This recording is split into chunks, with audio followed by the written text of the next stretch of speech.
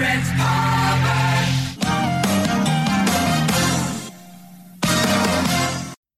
This is Radio Rhett, the legend, Cronkite, gone. Voice of authority.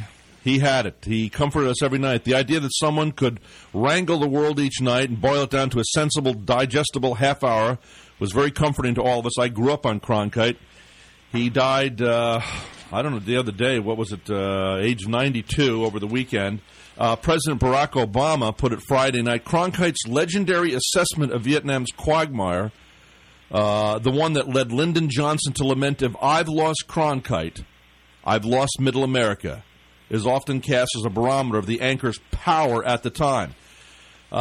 Peter Lund was, like everyone else in America, watching veteran journalist Walter Cronkite deliver the news that President John F. Kennedy had been shot. A few years later, he would be Cronkite's boss, becoming the CEO of CBS News. How are you, Peter Lund? I'm good, Rhett. Good morning to you. Thanks for taking our phone call today. Happy to be with you. So how did you, first of all, how did you end up becoming the president and CEO of CBS News? What's your background, Peter? I started at, probably like yours, Rhett, I started at a little radio station in Pierce, South Dakota. Really? As a reporter, and I was a journalism student at the University of St. Thomas in St. Paul and worked at a radio station when I was in college, and ultimately started in a little radio station in Pierce, South Dakota, went to a television station in Sioux Falls, and then went to Minneapolis and in the radio business, and then moved 13 times. Now, San Diego, Washington, D.C., and all over the place, and ended up at CBS in 1977. But being an administrator is far different than being a reporter. How did that thing happen? I don't know. At these little tiny stations, Red, as you remember, you did a little bit of everything. Yeah. At Pierce, South Dakota, I would go out in the morning and sell commercials, and I'd come in and do the noon news, weather and sports, and disc jockey on Saturday, and sports reporter. And so you did a little bit of everything, and somehow I happened to segue into the administrative side. Probably because I wasn't going to be a very good reporter. Well, anyway, you ended up, it sounds like me. That's what I do. I sell my own time and have to run around and do everything. But, of course, I don't think I'll end up being president of CBS News. Things have certainly changed. Let's go back. Let's talk about Walter, though. I did get to speak to him on the phone up in Martha's Vineyard. His lady, was it Margaret? What's her name? The lady that was his witch? Pardon me? I'm sorry, his what? His witch? Yeah. Yes, I went to see her in New York, and she would never... I don't know if she just didn't like me, or she said, well, this interview's important. Marlene. And she said, well, this interview's... Well, I think Marlene's role was to keep inquisitive types like you away from Walter. And then I ended up going to Martha's Vineyard, and of course I ended up talking to Betsy, his wife, on the phone. She yells out, "Walter, your fans are on the line," and she had a great sense of humor, and I guess he did too behind the scenes, right? But anyway, he ended up offering me an interview. I stayed up till 3 o'clock in the morning reading his autobiography in its entirety, underlining, highlighting, and then in the morning he said he had spoken to the Marlene, and she, I guess, turned him the other way and said, well, I understand you've been pushing for this for quite a while. I've decided I'm going to go out on my sailboat, and I never got the interview, and I was really hurt. But anyway, you said some things I read about you. You said that Cronkite had a good sense of humor behind the scenes. Very good sense of humor. He was he enjoyed telling stories and listening to stories, and had a genuinely good sense of humor. Now, in those days, especially after he had a cocktail, like many of us. Now, in those days, he had upwards of 18 million viewers. There was only NBC, CBS, and ABC back then. That's correct. Yes. And now, of course, the Internet seems to be changing. You know that over 100 million people say they get their news mostly from the Internet? I, too. I go to VeroNews.com. That's where I get my local news now. Yep. How about you? Being the former president of CBS, do you get most of your news off the Internet now? Well, I still watch. I still watch the CBS Evening News, but clearly, like everybody else, it's in the day of 24-hour cable news. If you're curious or interested in what's going on, there's a place to find it right now. You don't have to wait. Yeah. Do you think they made a mistake with Katie Couric? Oh, I don't know. I think school is probably still out on that, Rhett. It's hard to know. It's a long slog, and I wouldn't want to pass judgment yet. And that's the way it is. Tell us, what would you like the listeners to know in memorial of two? I presume you two became friends after the years. I'm sorry, what? Say again? I presume you and Walter Cronkite became friends after working together those years. Yes. What would you like the listenership to know about Walter that they may not know that you have privy to? Well, I think I suspect that anybody who's watched television or listened to the radio or read newspapers in the last days since Walter died has heard about every planet possible about him, and I think they're all true in terms of the most trusted man in America and Uncle Walter and all those things. But I always thought one of the interesting things about Walter, one of the things you mentioned, and that was that he had a terrific sense of humor, which by necessity you wouldn't see on an evening news broadcast. But the other thing I always thought that was interesting about Walter was that he was extraordinarily competitive. Not a surprise when you think about it, because it's a competitive business, but Walter was very much wanted to be first. He wanted to be first in getting the story. He wanted to be first in making sure the story was right, and he wanted to be first in the ratings. Very competitive man. This was not. It maybe belied his countenance as a, especially as he got older, as a grandfatherly or uncle type person who was there to comfort you. He very much wanted to be the best and to be number one. There was, as I said to somebody the other day, Walter certainly had a significant ego, as most people who achieve that status do. And I thought he always thought he had his ego in check, and it didn't run amok. But Walter was a very competitive man. But you've also been quoted as saying that he had a calming manner and that he was never frantic. I find that surprising. Never frantic, always calm. That's true, and he was always calm on the air, as we know, and that was one of his great attributes, and certainly was one of the reasons that he became the most trusted man in America, because in the face of civil unrest or presidential assassinations or wars in foreign countries or things that were especially troubling to the populace in the 70s, Walter's calmness gave, I think, all of us a feeling that, well, somehow everything was going to be okay because Walter seemed calm. But that was his persona off the air, too. He was a very calm person, even in the hectic fray of a day-to-day newsroom. Okay, I think that Commissioner Gary Wheeler has a question, Peter. Yeah, I've got a comment and then a couple of questions that I'd like to ask you about. I know I was 16 when President Kennedy got assassinated, and I remember physically being moved by the emotion that Walter Cronkite showed when he was covering that, when it came through, and in fact they showed clips of it, which brought back vivid memories this week on various channels. But my question is first, is it our perception, or are in your opinion, are journalists much more subjective today than they were in Walter's career? Back then when you watched the nightly news, whether it was him or David Brink, whoever, you got the feeling. Of course, I was a young man then, and I saw things differently. But you got the feeling that the journalists were much more objective and fair, like particularly through World War II and Korea and so on and so forth. And it seems like, they started doing a lot more editorializing than just reporting the facts and letting you decide, or as some stations say, fair and balanced. So what is your question? But that's the question: is do you think that journalists are as objective today as they were 30 years ago? Well, I think I think you're 100% right in your observation, Gary.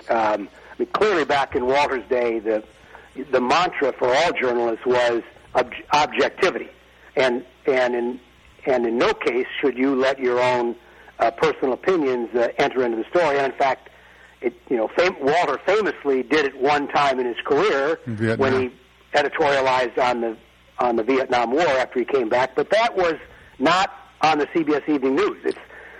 It's oftentimes forgotten that was a special report, a CBS special report on Vietnam, and Walter did venture his opinion at the end. But today the landscape is so much different, Gary, and what's happened here is with the multiplicity of channels, with 15 or 20 or 10 or pick a number of news-oriented channels all trying to find their place in the sun, it's become, I would say almost, at least the feeling of the people that run these channels and that are on the air, it's become a necessity in their mind that you have to be opinionated because you have to shout louder than the other person or be more dramatic than the other person. So yeah, I think it's changed. 180 degrees. Why is it? Well, I mean, like Hannity, the guy just interrupts everybody, and I think it irritates. just irritates us. Obviously, you're a hero. No, I mean, if a liberal comes on, let the liberal have his point of view. I understand. And I want to hear the other side. It's like the proverbial spring. You stretch it out, it never goes all the way back. Well, it's kind of like what I'm hearing you say is that. Maybe news broadcasting today is more into marketing than objectivity. Yes, I think that's a fair statement. I mean, because they're all trying to carve out a niche. Well, to use a couple of examples that close to the Hannity example that Red just talked about, if you think about Bill O'Reilly and Keith Olbermann, they spend a large amount of time talking about their ratings versus the other person's ratings. Right. The two of them are always talking about how, in some fashion or another, more people are listening or watching them than the other person. They don't ever talk about, I think I can actually say ever, they don't ever talk about how they better covered a story or how they did a better journalistic job. They simply talk about the ratings, which I think is pretty telling in terms of where they're going. I mean, it's all about how can I get better ratings than the other person. Okay, that is clearly the measurement for success in cable news. Now, we should make a distinction between cable news, where these guys are all trying to carve out a niche. I think in the 3 evening network news broadcasts, those are still straightforward broadcasts with Charlie Gibson and Brian Williams and Katie Couric. Okay, so where do you think we're going next? Do you have your thumb on the pulse? What's next? I don't know that. I think it's just a continuation of where we are now, Rhett. I mean, I suppose there'll be. I don't know that there's any apocalyptic or cataclysmic change coming. I don't see any. I think what we see is what we got.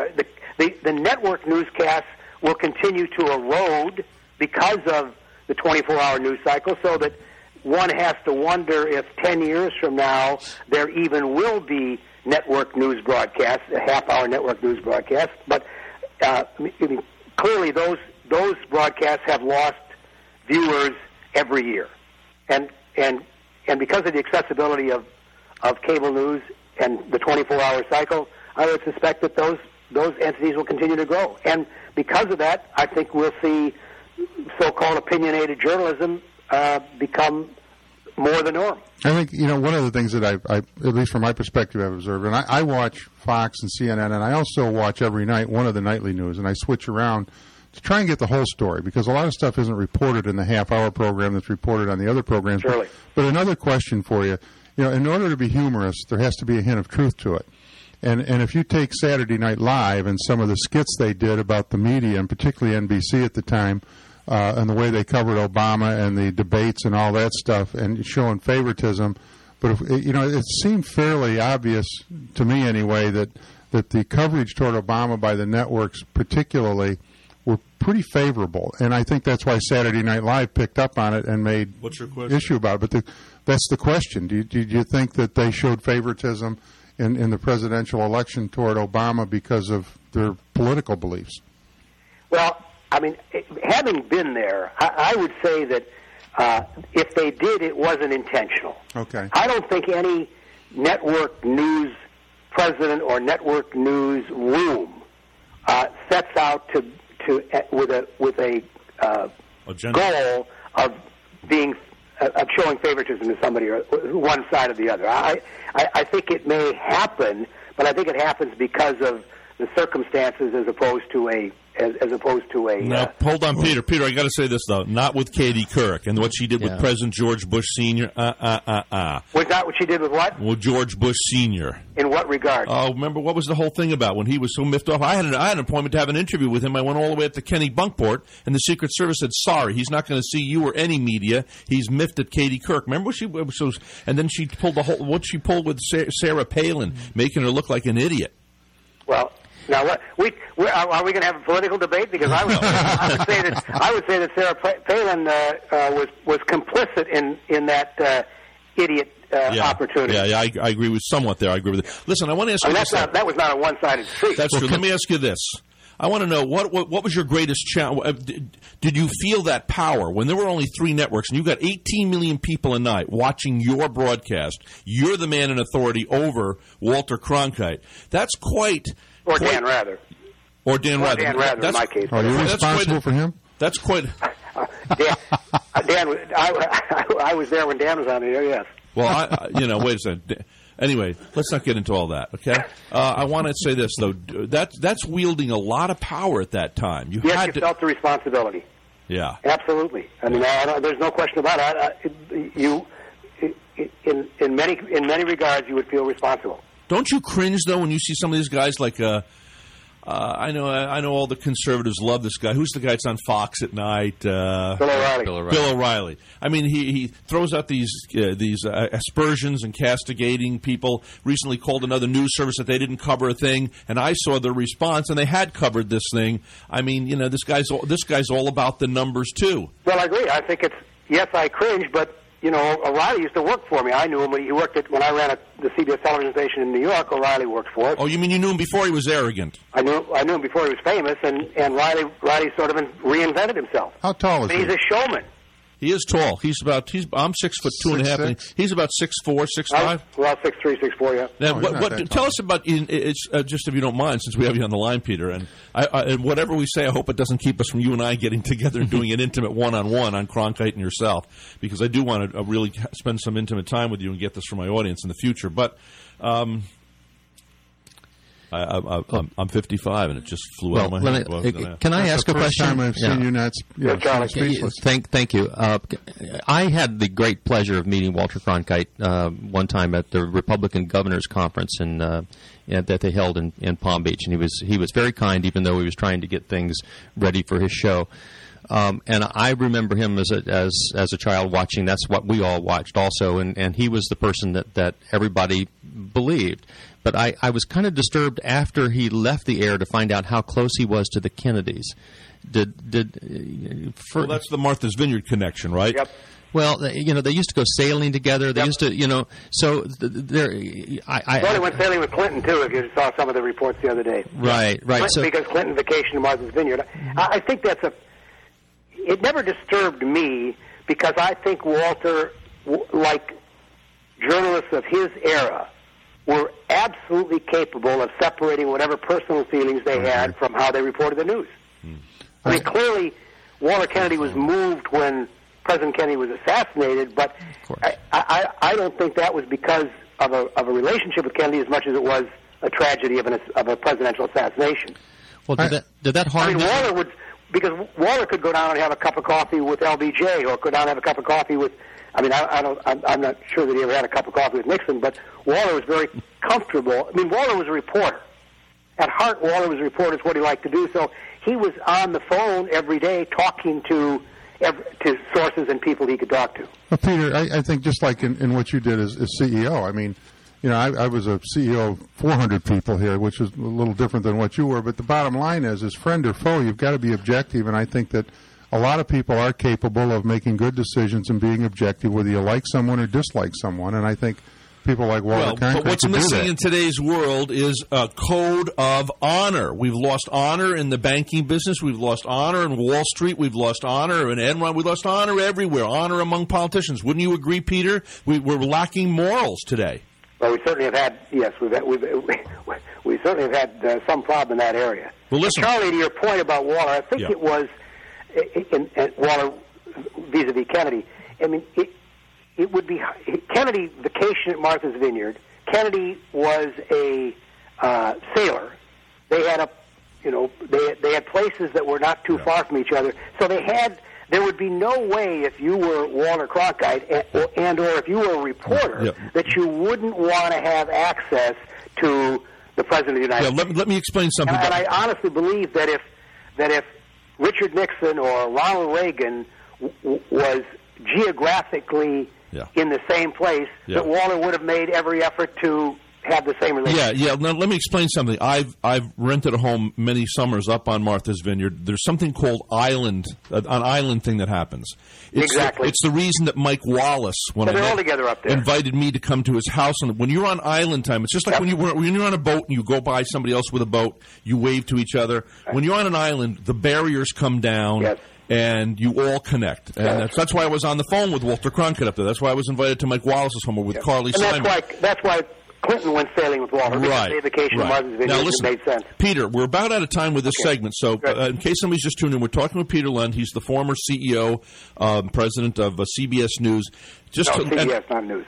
Okay, CBS. And in the future, hopefully you and I are going to get together and do an intimate one-on-one that a recorded session we can put on the blog. But for today, in remembering Walter Cronkite, what would you like the people who just tuned in to remember best about the man you worked with for all those years?